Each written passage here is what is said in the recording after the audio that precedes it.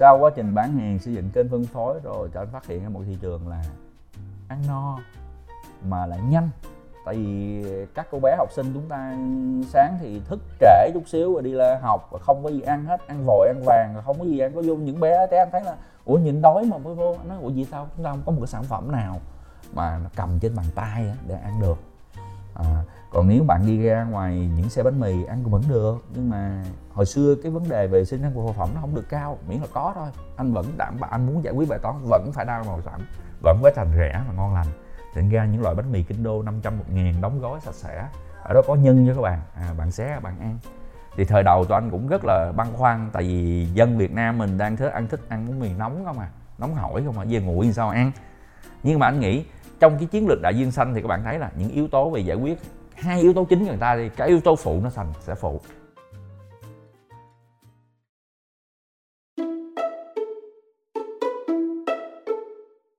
Chào mừng mọi người đã đến với 021 Station, nhà ga của những ý tưởng, nơi kể lại những câu chuyện về hành trình khởi nghiệp của những nhà sáng lập tại Việt Nam.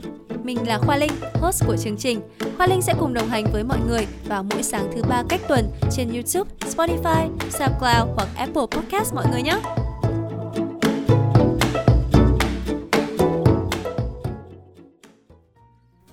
Hồi bé mọi người có hay ăn bánh mì kinh đô không? Mọi người có tò mò là đằng sau những chiếc bánh mì quốc dân đó là những ai không? 021 Station cảm thấy rất là may mắn vì lần này chúng mình được gặp anh Mã Thanh Danh, Phó Tổng Giám đốc của Kido Group, một nhà quản lý rủi ro có rất nhiều kinh nghiệm trên thương trường. Hiện nay, ngoài cương vị Phó Tổng Giám đốc tại Kido ra, thì anh Danh cũng là nhà đầu tư, xuất hiện trên nhiều talk show về kinh doanh, khởi nghiệp. Đồng thời, anh cũng là người hướng dẫn cho 2 mô hình startup rất thú vị. Một mô hình có tên là WhatsApp, dịch vụ rửa xe di động tại bất cứ nơi nào mà bạn muốn, và một mô hình có tên là SCC, có thể chắp bút giúp các tác giả tiềm năng viết và xuất bản sách một cách thuận lợi hơn. Đặc biệt là trong giai đoạn Covid này thì anh Danh có cho ra mắt một cuốn sách có tên là Chinh phục cơn hoảng loạn, chia sẻ những thách thức cũng như cơ hội sẽ mở ra sau đại dịch. Anh thì sinh ra ở Sài Gòn, gia đình anh thì nói chung là xuất phát về kinh doanh. Hồi nhỏ là học, ví dụ anh học phổ thông là trường Lê Hồng Phong, thì ngoài thời gian đi học thì cũng về chăm sóc gia đình. Đầu tiên là bán từ những cái tiệm tạp hóa nhỏ. Thì lúc đó thì em biết mở tiệm tạp hóa thì bà con cô bác rất là ủng hộ mà tới mua hàng. Thì chúng ta cứ giờ cơm á, mỗi giờ cơm trưa mà ăn á, thì anh được khách hàng tới mua, thì mình thường tâm lý mình nghĩ thôi giờ ăn mình đóng cửa lại đi, mình không mở. Nhưng mà ông nội anh là trả lời câu con ơi cứ mở đi, tại ngay cái giờ ăn nhiều khi người ta phải thiếu một vấn đề gì đó, thiếu một hũ muối hoặc hũ đường, hũ tiêu, và con nghĩ đi mà kiếm mình cung cấp, mình bán cái hũ muối hũ đường tiêu thời điểm đó thì gia đình người ta sẽ rất là hạnh phúc. Ủa sao hạnh phúc vậy mà mình mất hạnh phúc? Thì hạnh phúc là sự cho đi mà, thì mình kinh doanh ngành đó mà thiếu người ta cần muốn đường đó mà để cho gia đình nấu một bữa cơm ngon, hoặc là nấu một kho một cái gì rất là ngon, hồi cá mà thiếu cái miếng muối muối tiêu, thì lúc đó con đang cung cấp bữa ngon đó. Thì mình nghĩ sao cái việc kinh doanh này nếu mà cộng yếu tố nhân văn thì mình sẽ yêu vấn đề nó hơn. Thì xuất phát từ cái đó. Rồi xong khi ra trường thì anh phân vân giữa các ngành mà anh học. Thì thời đó thì ai cũng đua vào nhất tinh nhì đại, rồi nhất tinh học, nhì thì kinh tế, nhất tinh nhì kinh, tam sinh tứ sử gì đó. Thì anh là chọn cái ngành kỹ thuật. Mặc dù gia đình là thích ngành kinh doanh, anh cứ suy nghĩ mà cái nền kinh tế lúc đó thì thứ nhất là nó thiếu về mặt trận sản xuất chứ không phải thiếu mặt trận kinh doanh. Lúc đó anh chỉ có hàng làm bán được thôi. Thì anh mới nghĩ thôi mình làm kỹ thuật đi, mình học về kỹ thuật thì mình có thể chế tạo máy nè, chế tạo những vấn đề gì sửa chữa máy thì nó giúp cụ thể hơn. Thì lúc đó anh đi học vào cái ngành mà anh cũng đam mê ngành sư phạm nữa, cũng muốn dạy nữa, cho anh học ngành đại học sư phạm kỹ thuật. Đó là ngành đó vừa anh có lấy 2 bằng là bằng sư phạm và cái bằng kỹ thuật là ngành điện về điều khiển tự động. Anh nghĩ là cái gì cũng dùng điện mình sửa chữa đó. Thì anh mới đi vào ngành đó trước. Thì sau đó thì anh cũng cũng làm cho các công ty này. Thì anh mới học ngược lại đại học kinh tế, lấy bằng 2 về bằng kinh tế, mình yêu thích kinh tế mà. Thì sau này tới này mình nghiệm lại đúng là cái ngành mà dân các background từ ngành kỹ thuật á, họ có cái hay, họ tiếp cận kinh tế cũng rất là tốt. Tại nếu mà chúng ta thấy các bạn mà học ngành kinh tế, bạn thấy cực kỳ rất là khó nhai về các môn toán, các bạn cực kỳ khó lắm á. Các bạn nói cái hay viết văn thì rất là hay mà, nhưng mà dân anh kỹ thuật là cái chuyện là chuyện nhỏ. Tại tụi kỹ thuật anh phải giải những cái bài toán cực kỳ lớn nữa kìa, bài toán tích phân, đạo hàm, đa biến anh giải hết rồi, ma trận anh giải hết trơn rồi, vô cái chuyện nó rất nhỏ. Với cái gì nói thì thứ nhất ba anh cũng dạy là con ơi cái gì cũng go to the basic, tức là dù con kinh doanh cái gì cũng phải dựa trên cái nền vậy bạn. những cái kiến thức và những sản phẩm rất là cụ thể, và con phải đảm bảo chất lượng sản phẩm từ dịch vụ và sản phẩm thì mới nói câu chuyện marketing, nói chuyện branding, nói câu chuyện là digital hay là gì hết. Nhưng mình không có một cái nền thì cái chuyện này, và chính cái tư tưởng đó anh cũng giúp mentor các startup rất là nhiều. Tức là các em mô hình gì anh không biết, nhưng mà nó phải gắn liền cái nhu cầu need, cái cần người ta trước đã, rồi em hãy viết cái want sao. Mà các bạn startup bây giờ nhiều khi cứ nghĩ tới cái want thôi, tức là ước muốn thôi. Nhưng mà cái đó các bạn thấy không, bây giờ tất cả các nền tảng về công nghệ, nhưng mà nền tảng lớn nhất hiện nay cũng xoay quanh gì bạn? Nền tảng thực chất à. Ví dụ em cũng phải đi Uber, ở châu Á cũng phải đi bằng Grab. Ăn thì bạn mới order trên Food Now, Grab Food. Tức là họ vẫn quay về cái nền thực tế, chẳng qua họ tách hóa cái truyền thống đó các bạn. Các bạn phải đọc sách, nhưng mà bạn mua sách dễ hơn, các bạn lên tảng Tiki, Shopee. Thì cái đó là triết lý của anh xây dựng, là bất kỳ mentor hoặc bất kỳ mình làm cái gì cũng dựa trên cái lỗi thật của nền, của chất lượng sản phẩm cái đó. Rồi xong anh tách hóa đi, anh marketing hóa đi, anh phù phiếm hóa đi cái đó, nhưng mà anh không có cái lỗi đó thì anh không giờ mà phát triển được. Và bọn anh thí dụ như Kido, bọn anh đã làm cái bánh đi, tụi anh cũng làm cái bánh ngon cái đã. Nếu bánh không ngon mà marketing cỡ nào bạn cũng chết hết trơn à. Bạn càng giết chết cái thương hiệu bạn càng tốt hơn, càng nhanh hơn thôi. Do đó tụi anh làm từ nghề và truyền thống gia đình thì tụi anh vẫn làm những cái bánh nó cực kỳ ngon. Vậy nghĩa là lúc đó thì anh Danh đã có suy nghĩ là trước khi mình muốn trở thành một ông chủ, một ông sếp thì mình phải là một người thợ giỏi trước đã, đúng không anh? Em đi học ngành Hospitality ở Thụy Sĩ. Cái ngày đầu tiên mà em đi học em cực kỳ bị sốc. Nhất là bạn trẻ mà ví dụ chúng ta gia đình có tiền á. Ngày đầu tiên vô Thụy Sĩ là ngày đầu tiên đi rửa chén đi. Mình nói ủa sao kỳ tôi học ngành này quản lý mà. Đi rửa toilet đi. Các bạn thấy thật sự là làm gì? Bởi vì khi bạn quản lý một khách sạn, một resort mà bạn không nếm được cái basic phía dưới, những người đó người ta vệ sinh cái gì thì bạn đâu có làm việc được. Và khi hỏi em chứ em đi khách sạn 5 sao em có cảm nhận món ăn không đâu. Em cảm nhận phục vụ, em cảm nhận cái nhà vệ sinh nó phải 5 sao. Em định vị 5 sao mà. Nhà vệ sinh vẫn phải 5 sao. Cái gì cũng phải 5 sao mới gọi là sao. Do đó người ta bắt em là em đang bán một ngành dịch vụ 5 sao thì em phải đi từ cấp thấp nhất phải là 5 sao mới lên 5 sao. Do đó anh khuyên các bạn trẻ này, nếu bạn muốn khởi nghiệp ngành nào đó, bạn hãy trước mắt bạn dừng lại lùi chút xíu. Bạn hãy đi làm một cái công ty startup hoặc những công ty lớn nào tương đương gần ngành đó, bạn học trước đi. Mà học từ cái yếu tố cơ bản. Ngày xưa anh đi làm ở Kido là bắt đầu đầu tiên công ty shop là bắt đi ra bán hàng. Mình tốt nghiệp trùi đại học, cao học đàng hoàng, quản trị kinh doanh, làm brand mà tự nhiên đi ra bán hàng. Nhưng mà tụi anh bắt đầu từ bán hàng trước. Mà cũng may 5 năm học đại học là anh một người đã đi bán hàng. Hồi xưa thì tụi anh làm thêm chỉ có 2 công việc để làm chứ không phải đa dạng như tụi em. Một là đi dạy thêm, đa số là 99% đi dạy kèm không à. Thì anh không chọn hướng đó, anh chọn là anh đi bán thêm. Hồi xưa anh phát hiện là trong quá trình mà anh đi từ đây, anh đạp xe đạp từ thành phố Hồ Chí Minh đi Thủ Đức đi học, thì anh thấy là cái thời đó là người ta chạy xe đạp rất là nhiều và hơi bị bể vỏ, gọi là bể lớp á. Thì anh mới ra chợ rồi Nhân Sinh khu đó, anh mua những cái lớp xịn cho người ta. Và anh chỉ dán lên thương hiệu là ở đây đảm bảo là lớp không bị bể trong thời gian 1 năm. Bảo hành, anh dám bảo hành như thế. Sáng là anh giao lớp, chiều là anh thu tiền, cứ vậy đó. Thì 4 năm đại học anh không có lấy gia đình các bạn hết, mặc dù anh có học bổng. Mà sau 4 năm mua được chiếc xe Rim rất là Rim 5 số thời điểm đó. Anh mới thấy là cái gì mình làm bằng chính thực lực của mình mà từ nhỏ đi lên á, thì em sẽ quyết định nó chi tiết hơn. Cho em thử nghĩ em là một tổng giám đốc đi, nhưng mà khi người lính mà nó trình em một vấn đề mà em chưa biết cái này đó làm sao em quyết? Em không biết được. Không biết được, đúng không em? Quy làm ngành trong supply chain mà Quy không biết giao hàng delivery thì khi có vấn đề Quy giải quyết vấn đề như thế nào? Nghe anh kể chuyện thì em cảm giác như là anh đã được gia đình, ông bà cha mẹ chỉ dạy cho mình những cái bài học kinh doanh và nuôi dưỡng cái máu kinh doanh trong mình từ khi còn rất là nhỏ, đúng không anh? Đúng rồi em. Và anh khuyên các bạn trẻ là thường các bạn trẻ nó thích làm theo đam mê của mình. Nhưng mà có câu nói trong startup nó nói là khi bạn đam mê là bạn chuẩn bị phá sản. Cái gì làm theo đam mê là phá sản hết. Thật sự các bạn phải câu đó ngược là anh nghĩ là làm theo đam mê là phá sản hết. Cái đam mê nhưng mà anh kéo các bạn xuống thực tế là em mê cái đó đó, em phải vô làm thử đi. Em coi em có mê không? Các bạn rất thích, các bạn đổi ngành liên tục, cứ mê này mê kia. Thôi bây giờ dẹp bỏ cái đam mê mình cái đã. Hãy làm những gì sau nó cần cái đã. Rồi em mới mê. Tức giờ em chưa làm sao em biết mê không? Anh nói vui thôi, quen một cô bạn gái chưa có tìm hiểu sao mê. Thì anh nói thôi bây giờ tốt nhất là bây giờ cái đam mê để bên. Vậy con muốn đam mê cái gì thì nhảy vô đó làm thực tế đi. Rồi một là nó cho mình biết mình có mê không. Hai là tự nhiên nó làm cho mình mê. Thì bạn vô thực tế bạn thấy vấn đề, bạn giải quyết được, bạn tưởng thưởng cho bạn vấn đề đó, bạn mới mê.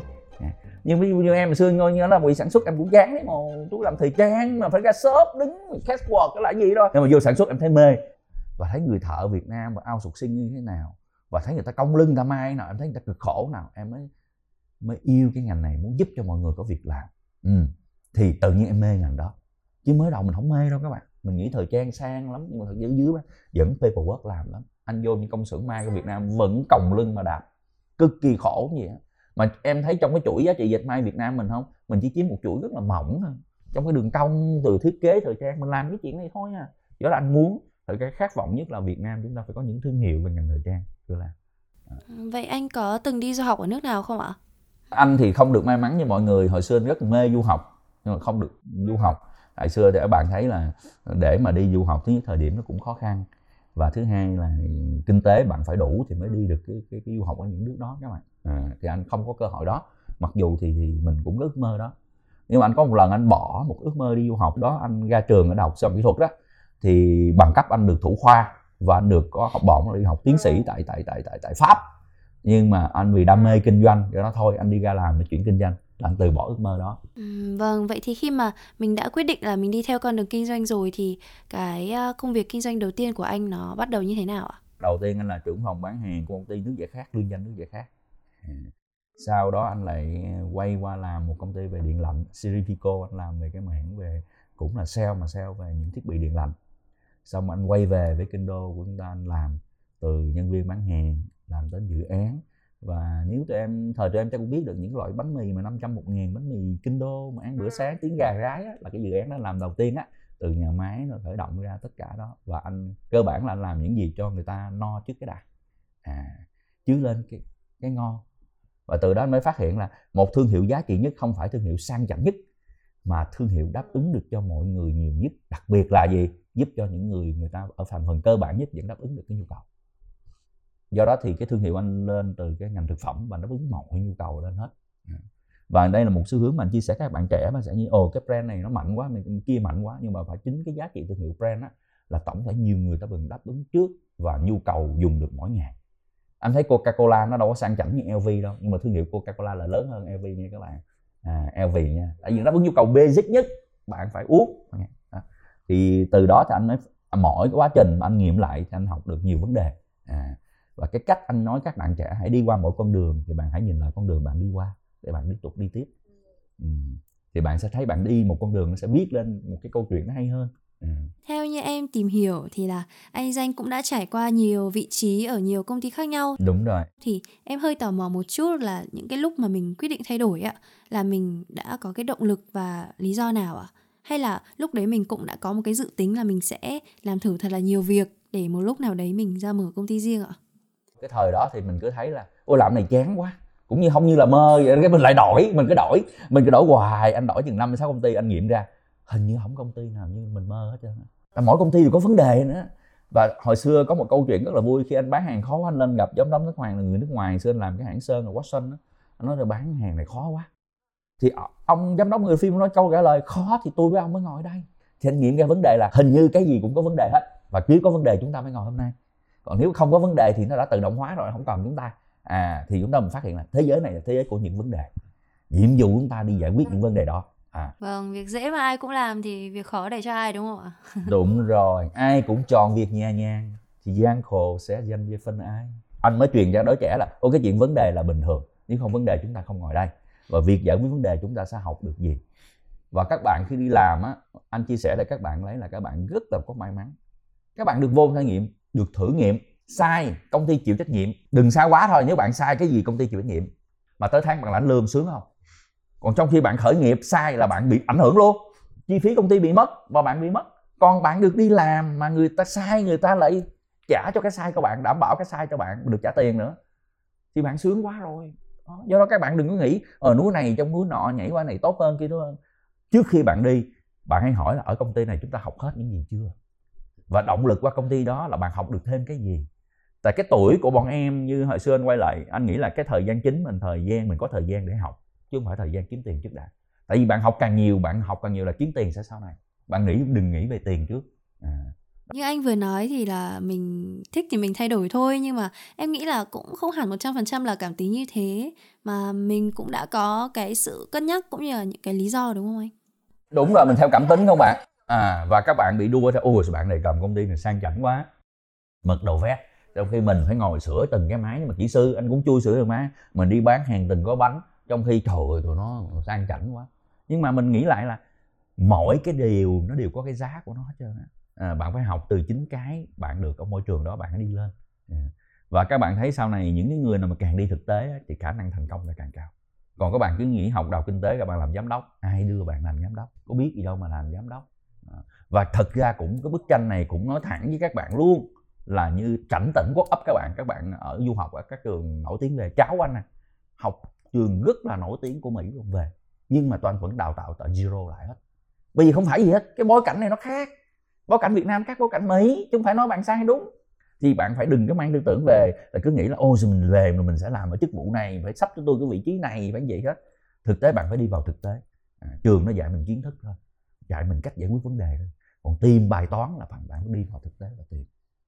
Và anh gọi vui là các bạn trẻ về là anh cũng phải tẩy não một thời gian á, cho bạn work up lại á, bạn tỉnh lại á, tỉnh lại á các bạn.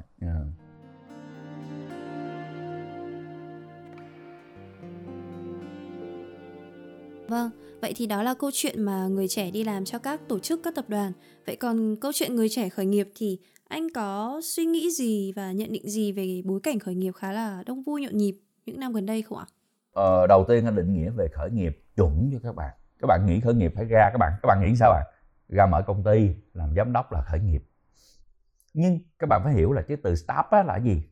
Hãy bắt đầu và bạn up một cái con đường nào đó lên.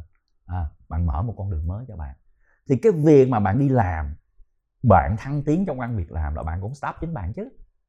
Bạn là nhân viên, bạn làm trưởng phòng, bạn có vị trí mới, con đường mới, là bạn đang làm quản lý thì bạn cũng đang start chính bạn gì. Như thế thì start không có nghĩa là bạn đi ra bạn mở công ty. Ở vị trí công ty bạn đang làm, bạn tăng trưởng, bạn ở vị trí khác, bạn nhận vị trí vai trò khác, bạn mở được công ty khác, bạn làm chủ một công ty con của công ty này, bạn đào tạo cho nhiều người lên. Hễ bạn tìm ra một con đường mới, con đường đó giúp cho công ty xã hội phát triển và chính bạn phát triển, là bạn đã khởi nghiệp rồi đó.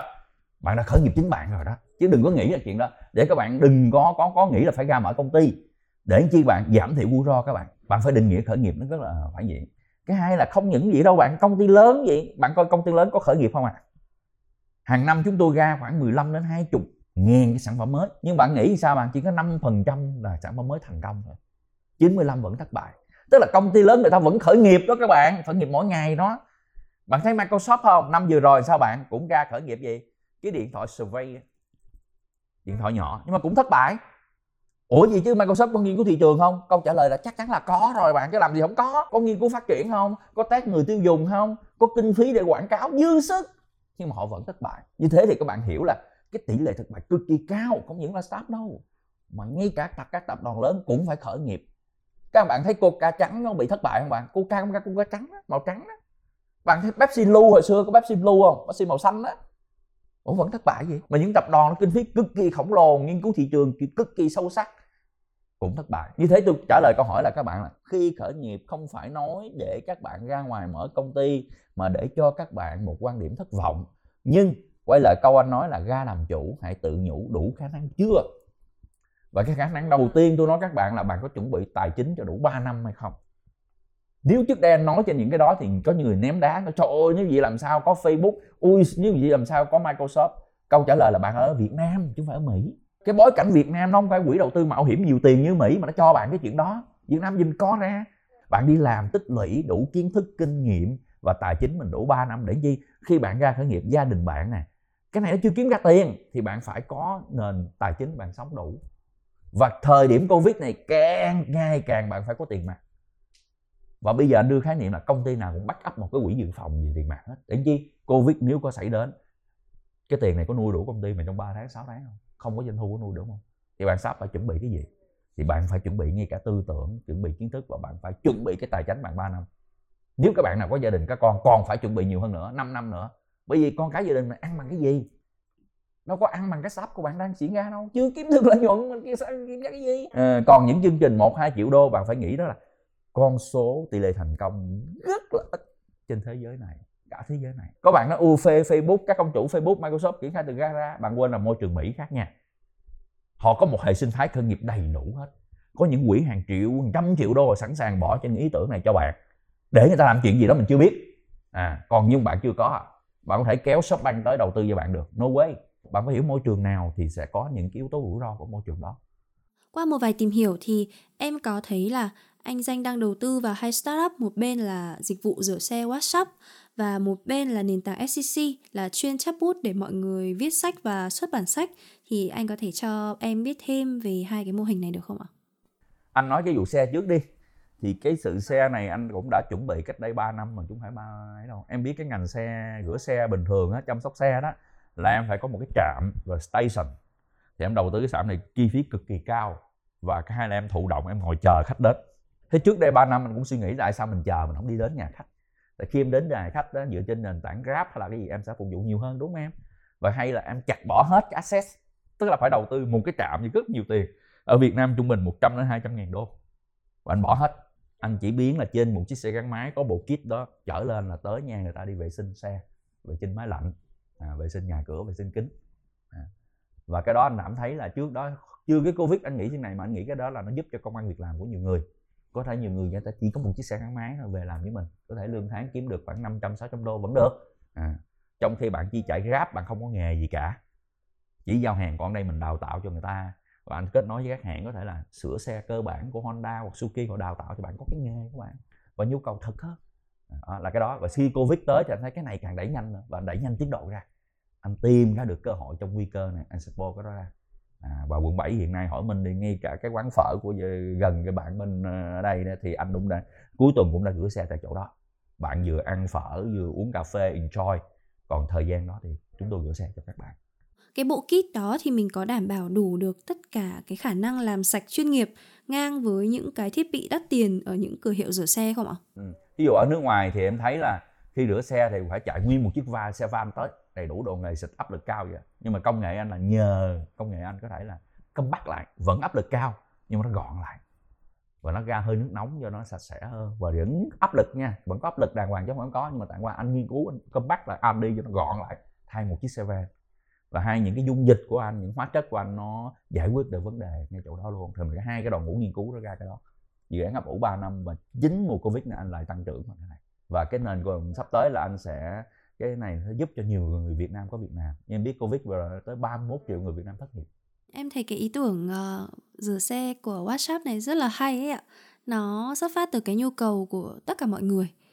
Thế nhưng mà em có một cái thắc mắc nhỏ nữa là thật ra đối với người Việt Nam ấy ạ, thì xe, nhất là xe hơi, thì vẫn là một cái mà ngoài là một cái phương tiện ra thì nhiều người coi nó như là một cái tài sản. Thì mình đã làm như thế nào để mà WhatsApp tạo được cái lòng tin với khách hàng khi mà mình chăm sóc những cái đứa con cưng, những cái tài sản của họ? Em chính xác, khách vẫn nhìn thấy em. Ví dụ ăn phở uống cà phê Việt Nam em vẫn xa 2 mét vẫn thấy chiếc xe đang làm, chứ không phải là em biến mất đi.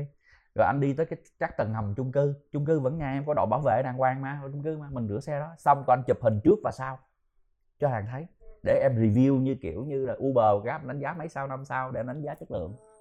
Đúng không em? Và anh thực tế rất là vui, những cái xe càng sang nó lại thích rửa này của anh, tại anh dùng khăn rất là nhiều và anh chùi rất là nhiều so với chỗ khác. Thì anh gọi là họng dối xe sang, anh đưa dịch vụ là massage xe chứ không phải rửa xe. Và con cưng mình được massage. Và mấy anh mà chạy xế cổ hoặc chạy xe Harley Davidson đó thì họ cứ thích chiếc xe mình, anh nói vui như là người bồ thứ hai vậy đó. Họ nhìn chiếc xe mà được ai lao là họ thấy sướng rồi, tôi thấy được chăm sóc thì tôi anh làm kiểu đó. Và rất gói dịch vụ cao cấp, những dòng xe sang anh không gọi là rửa xe, anh gọi là massage xe, spa xe chứ không phải là ấy. Và với công nghệ này em chữa xe càng ngày càng bóng, em khỏi cần đánh bóng xe. Khởi nghiệp rất là đơn giản, là nhìn những gì xung quanh và làm những gì xung quanh tốt hơn những gì hiện tại.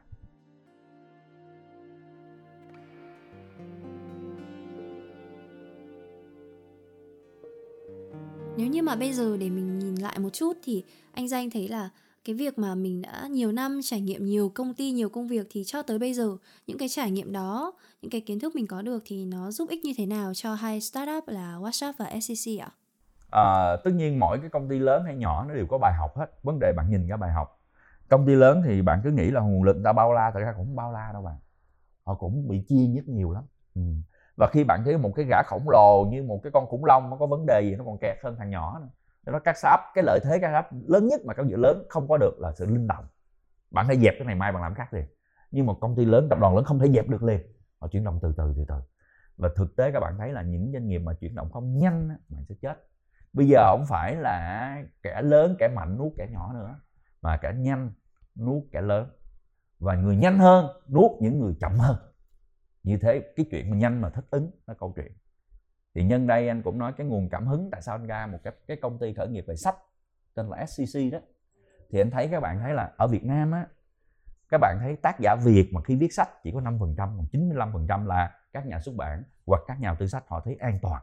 Họ mua bản quyền từ nước ngoài những cái tác phẩm này rất là nổi tiếng, mua mắc cũng được, nhưng mà họ xuất bản cảm thấy thành công hơn.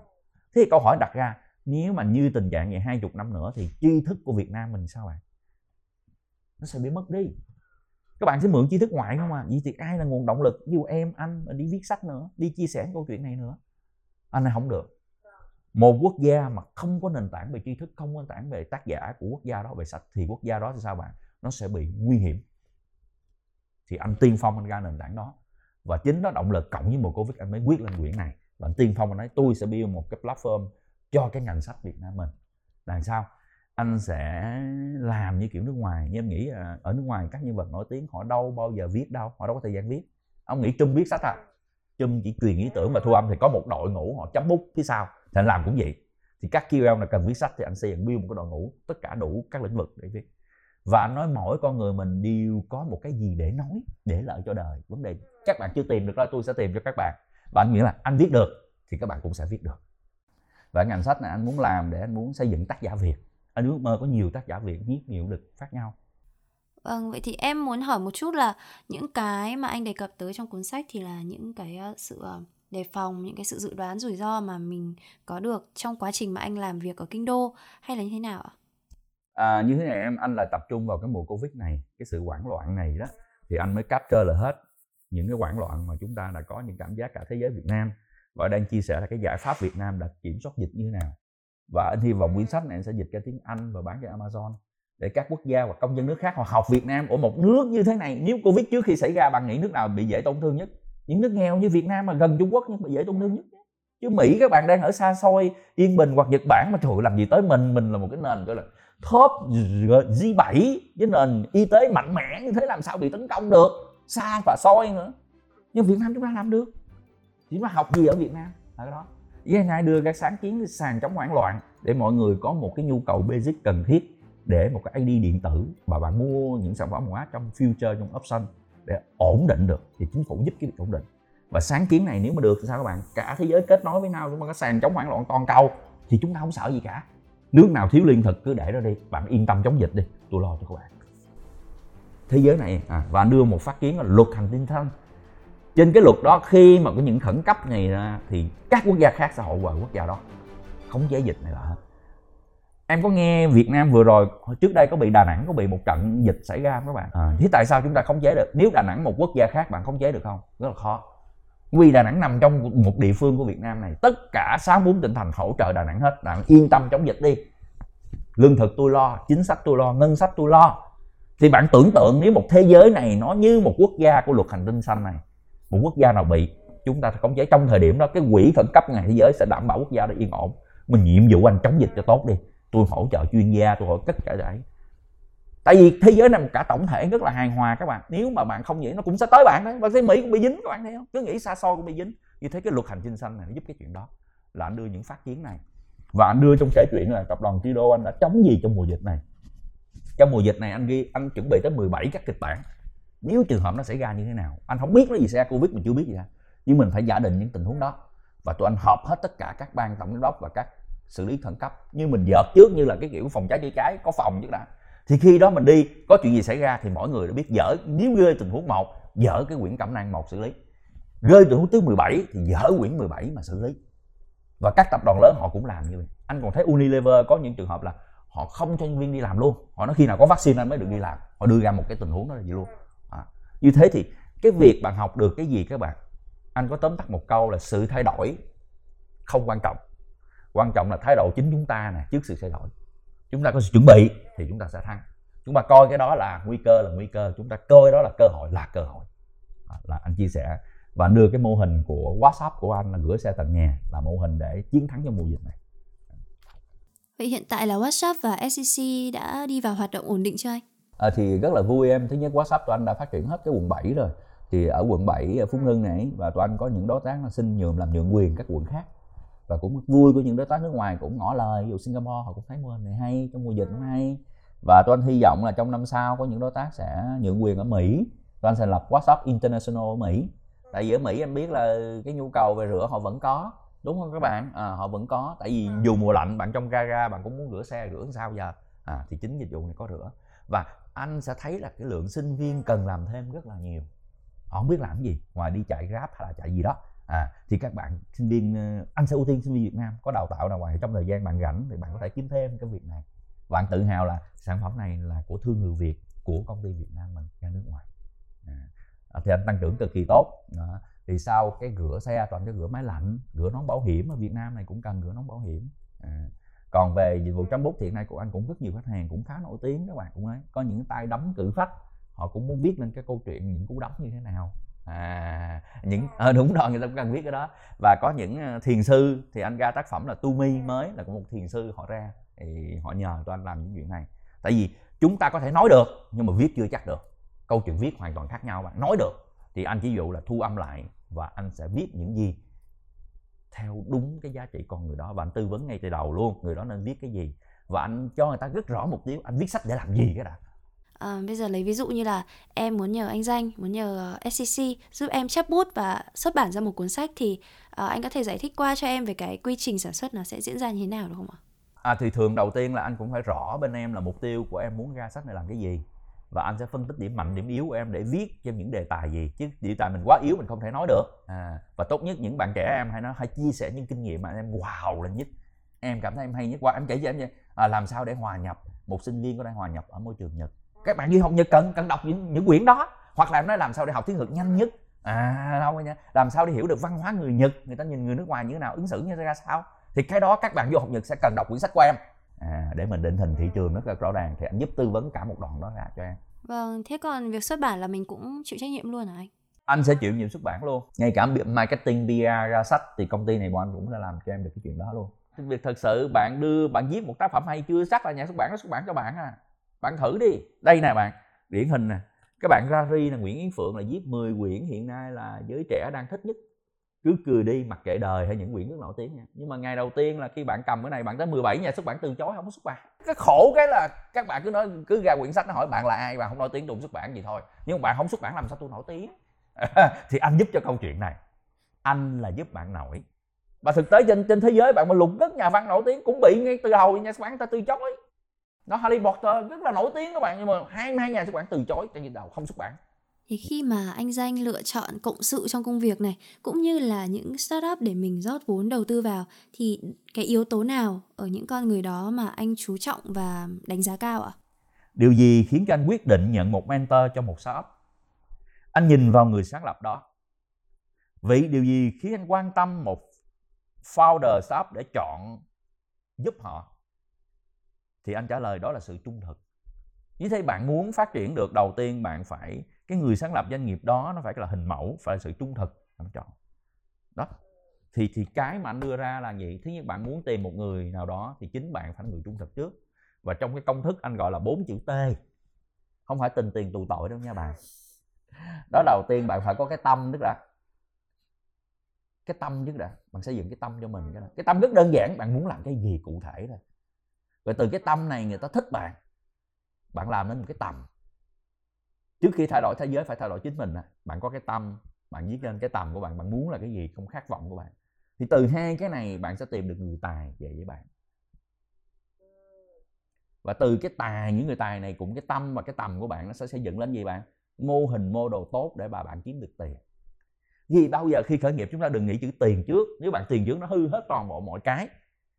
Tôi nói kêu bạn muốn kiếm tiền đó, thôi bạn lên chơi chứng khoán đi, nó hay hơn. Còn nếu bạn muốn khởi nghiệp, đầu tiên bạn phải chuẩn bị cái tâm thế khởi nghiệp. Cái tâm mình là muốn cái gì đã. Rồi mình viết lên một cái tầm của mình, mình muốn đi tới đó. Thì từ hai cái này bạn mới sao bạn huy động được người tài về.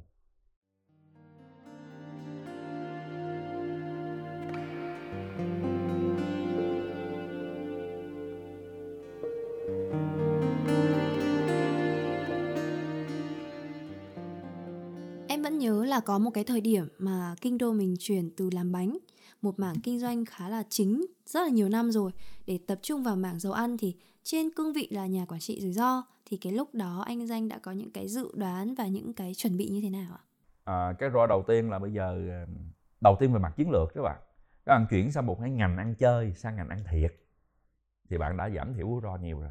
Tại hồi xưa tụi anh không biết Covid là gì, không biết gì, nhưng mà anh nghĩ một cái chuyện này, dù có thiên tai địch bệnh tới một ngày nào đó mà con người dù bất kỳ dịp nào cũng phải dùng sản phẩm mình. Tụi anh đặt ra trên bàn thì bạn thấy nếu mà có chuyện gì xảy ra con người mình vẫn phải dùng, có 4 thứ mình phải dùng. Mình phải uống, chắc chắn phải uống nước, mà mình phải ăn gì cơ bản nhất là ăn gạo thôi, hoặc giảm nữa nè, đúng không? Phải uống ăn. Và cái thứ ba là cái gì các bạn phải cần cái gì trong nhà, bạn cần gì? Cần phải thuốc men, bạn thủ. Và cái cùng nữa là bạn phải gì? Bạn phải exercise ở nhà, cũng phải tập thể dục vậy. Bạn thấy như mùa Covid bạn thấy 4 cái ngành này là tăng trưởng tốt nè. Tập thể dục tại nhà nè, có nền tảng tăng trưởng tại nhà nè, bán thuốc tây trên nền tảng tại nhà, 4 cái mang về nè ha. Thì tôi anh mới chọn chắc ngành đó, thì anh chọn cái ngành là gì bạn? Ngành ăn. Mà trong cái ăn anh chọn cái ngành dầu là cái nền B của tất cả các món ăn. Em bị lockdown ở nhà em cũng phải nấu ăn vậy, em ăn cũng phải xài dầu của anh vậy. Lý do của anh chuyện là tôi anh muốn quản trị gọi chặt hơn, và cái ngành này nó lớn hơn bạn, ngành dầu nó 3,6 tỷ đô đó. Và cái rủi ro bạn thấy nhất là cái rủi ro ở mùa Covid vừa rồi. Tụi anh xây dựng 17 kịch bản, và trong đó cái chiến lược về ngành kem của bọn anh là tụi anh khi mà bị lockdown và Covid người ta không có đi du lịch các bạn, mà cái ngành kem là bạn kem ice cream mà ăn ở khu du lịch là nhiều nhất. Bây giờ nó đóng hết trơn làm sao không có. Nhưng mà anh hỏi là các bạn vẫn có nhu cầu ăn kem nha, chẳng qua bạn không được ở nhà thì ăn kem như nào. Thì chỗ đó tụi anh quản trị rủi ro, anh xử lý rủi ro bằng cách là anh đưa kem về gần các bạn hơn. Đó là anh sẽ bán online nè, anh sẽ bán ở các convenience store nè, bước vô vừa bước xuống là bạn có được nè. Anh sẽ bán gì bạn? Anh sẽ ra thêm những dòng sản phẩm mà các bạn rất là đi trendy của giới trẻ này. Ai cũng muốn trà sữa thì nói ủa tại sao không kem trà sữa? Anh ra kem trà sữa trân châu đường phèn, đúng không bạn?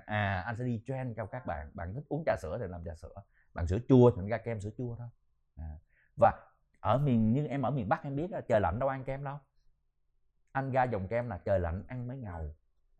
Trời lạnh bạn ăn mà bạn chụp check-in vào thì kem đó kem bột, tức là không có bị bạn buốt cái răng. Nó là nền tảng kem bột, nó bột với nhau bạn, hàm lượng bột nhiều. Và khi bạn chụp bạn check-in mà mùa lạnh bao nhiêu độ mà ăn kem mới ngầu mà. Thì lại anh lại bán theo cái xu hướng cho các bạn nữa. Như thế thì cái thái độ bạn với rủi ro nó quan trọng hơn là cái chuyện mà rủi ro. Tại đối với người ta cái chuyện này rất là nhỏ, nhưng mà bạn không để ý nó thành thành lớn. Và trong mindset của tập đoàn chúng ta là tất cả chúng ta phải mỗi năm phải liệt kê tất cả rủi ro và chúng ta control như thế nào từ cấp phòng ban cho anh.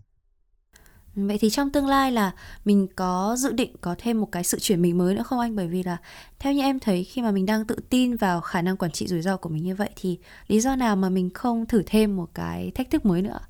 Thì anh đã chuyển thêm ngành mới, năm nay anh vẫn quay lại ngành bánh với thương hiệu là Kingdom.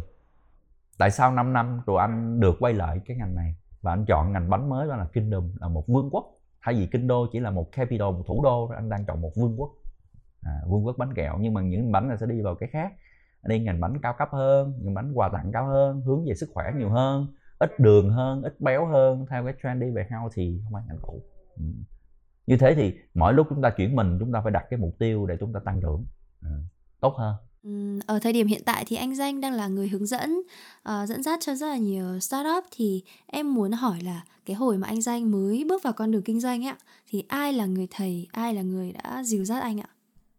Anh nghĩ là cái đầu tiên mà chúng ta được có một cái gọi là cái người thầy đầu tiên á, là chính là ba mẹ chúng ta các bạn.